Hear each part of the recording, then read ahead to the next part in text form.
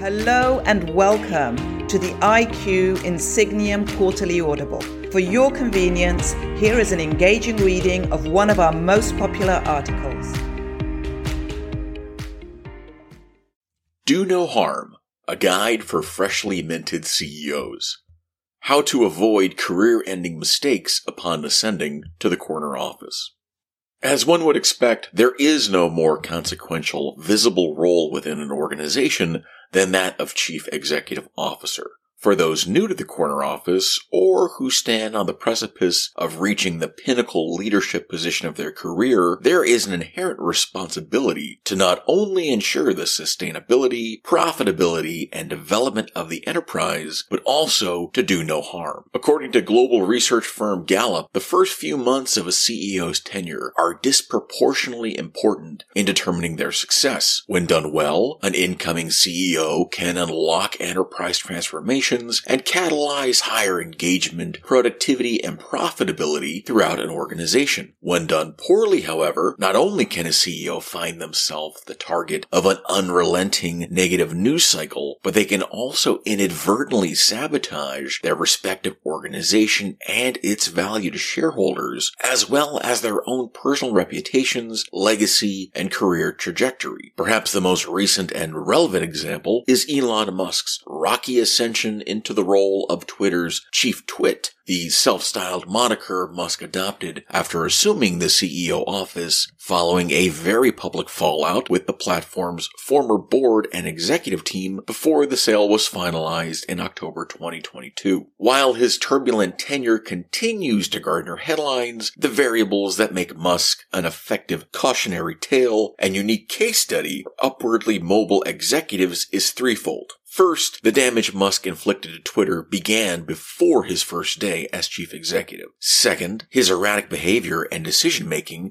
such as eliminating 80% of Twitter's contract employees without notice, has raised doubts regarding the effectiveness of his leadership at Tesla, SpaceX, and Starlink, where he concurrently serves as owner and CEO. Lastly, Musk bungled an opportunity to mint himself as a turnaround CEO capable of transforming the heavily indebted, liquidity-challenged organization. To wit, the University of Michigan's Journal of Economics summarized Twitter's dire financial situation prior to Musk's acquisition, stating, "Twitter has been operating at massive losses for years, failing to book an annual profit since 2019, writes Matthew Mahoney, who penned the journal's report. For 8 of the last 10 years, the company has posted a loss. While losses are trending downwards, the company saw a net loss of a staggering $1.14 billion in 2020. Given the company's inconsistent historical financial performance, Twitter was the perfect test case for a once-in-a-generation CEO to make their mark, but only if shepherded by the right chief executive. Unfortunately, Musk's affinity for untethered disruption only further pushed the company into a financial tailspin. The Financial Times notes that Fidelity, which owned a sizable stake in the social media platform through a listed fund, cut the value of their holdings from approximately $20 million in October 2022 to $8.6 million after Musk closed the deal. While his coffers on Wall Street hoped Musk could quickly transform Twitter, much in the same way he bolstered Tesla and SpaceX, the billionaire tech mogul instead directed his ire on a war with advertisers who had paused or ceased spending on the platform. According to a report by Media Matters,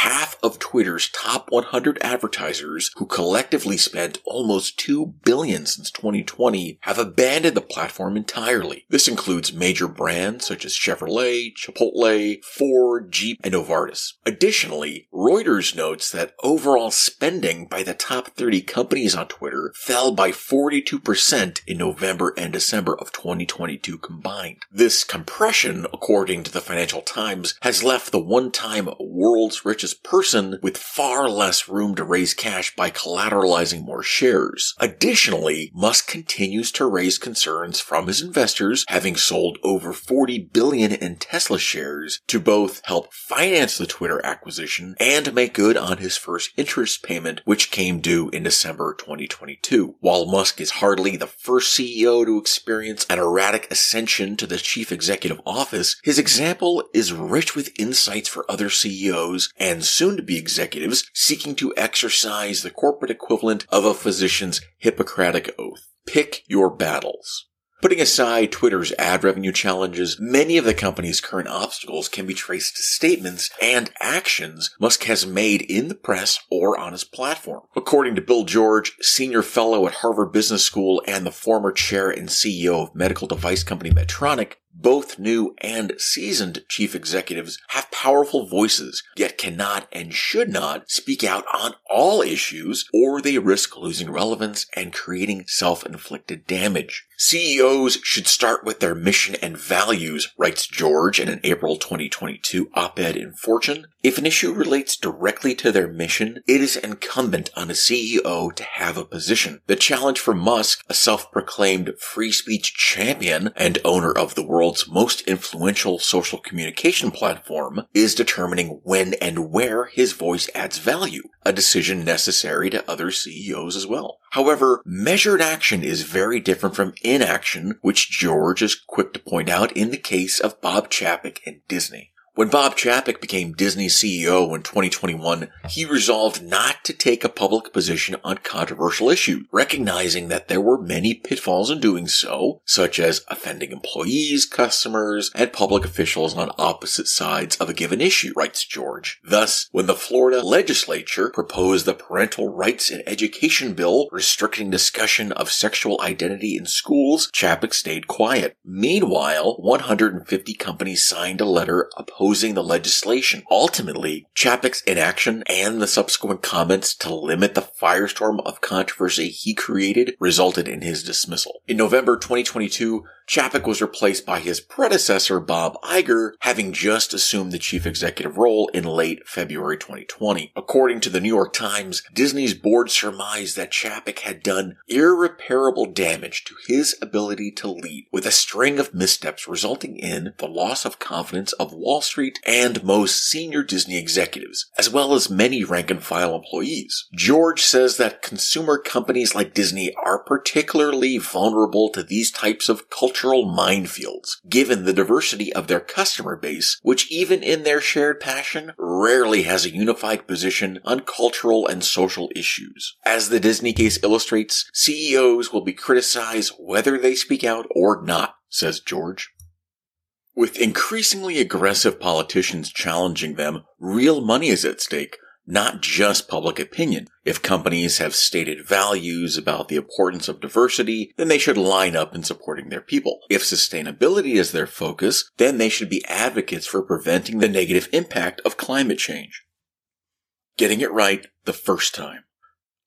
For organizations who are able to select their next chief executive, barring a merger, acquisition, or hostile takeover, companies can hedge negative headlines and any financial losses from an incoming chief executive through enhanced board oversight and intervention, as well as solid succession planning, say authors Maria Moats and Paul DiNicola in How the Best Boards Approach CEO Planning, published by the Harvard Law Forum on Corporate Governance. While board inclusion is par for the course for succession planning, the rate at which CEOs are resigning or being removed from their positions has rapidly increased in recent years, suggesting more can be done within the boardroom to ensure their long-term success. In 2020, 56 S&P 500 CEOs resigned, note the authors. Of those who quit, 20% did so under pressure, up from 13% the year before. Meanwhile, the average CEO tenures continue to fall, making it increasingly likely that directors will oversee more CEO successions during their board service. Interestingly, Chapek's selection was applauded by analysts at the time, who felt Disney's board had secured the right candidate, given his 26 years of experience with the company. One such expert was Steve Kaplan, professor and corporate governance expert at the University of Chicago's Booth School of Business, who told the Los Angeles Times that Chapek is very good on the execution side and he makes decisions and gets things done. Conversely, however, other industry analysts have pointed to Bob Iger's abrupt exit from Disney and Chapek's shifting responsibilities as a sign of misalignment at the board level. Iger stepped down with 22 months remaining on his contract to focus on the creative side of the business, while handing day-to-day management to Chapek, wrote the Los Angeles Times. However, by April 2020, Iger had resumed control of the company's operational duties while Chapek was still CEO, a decision the company attributed to the COVID-19 pandemic.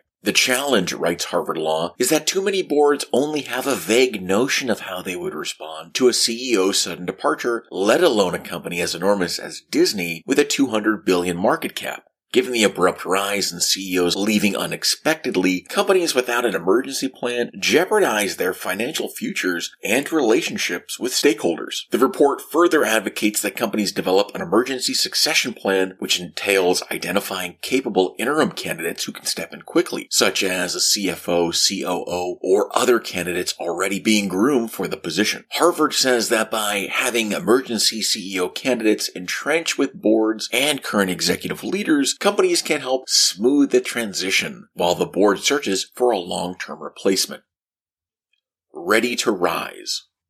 Perhaps at no time in history have global enterprises found themselves wrestling with so many seemingly insurmountable challenges, from supply chains collapsing amid the war for talent to increasing environmental and market pressures. While freshly minted CEOs will undoubtedly face these obstacles to varying degrees, it is critical that enterprises establish systems and structures to avoid self-inflicted and sometimes cataclysmic damage that can arise when an incoming executive becomes the focus of a story instead of the facilitator of results. Lastly, staying in close communication with their respective boards and CXO-level mentors, the better prepared an incoming executive will be to do no harm, says Gallup. Not getting accurate, objective, performance-related insights is a mistake any new CEO can make, but the right advice can prevent it from becoming a career-ending mistake.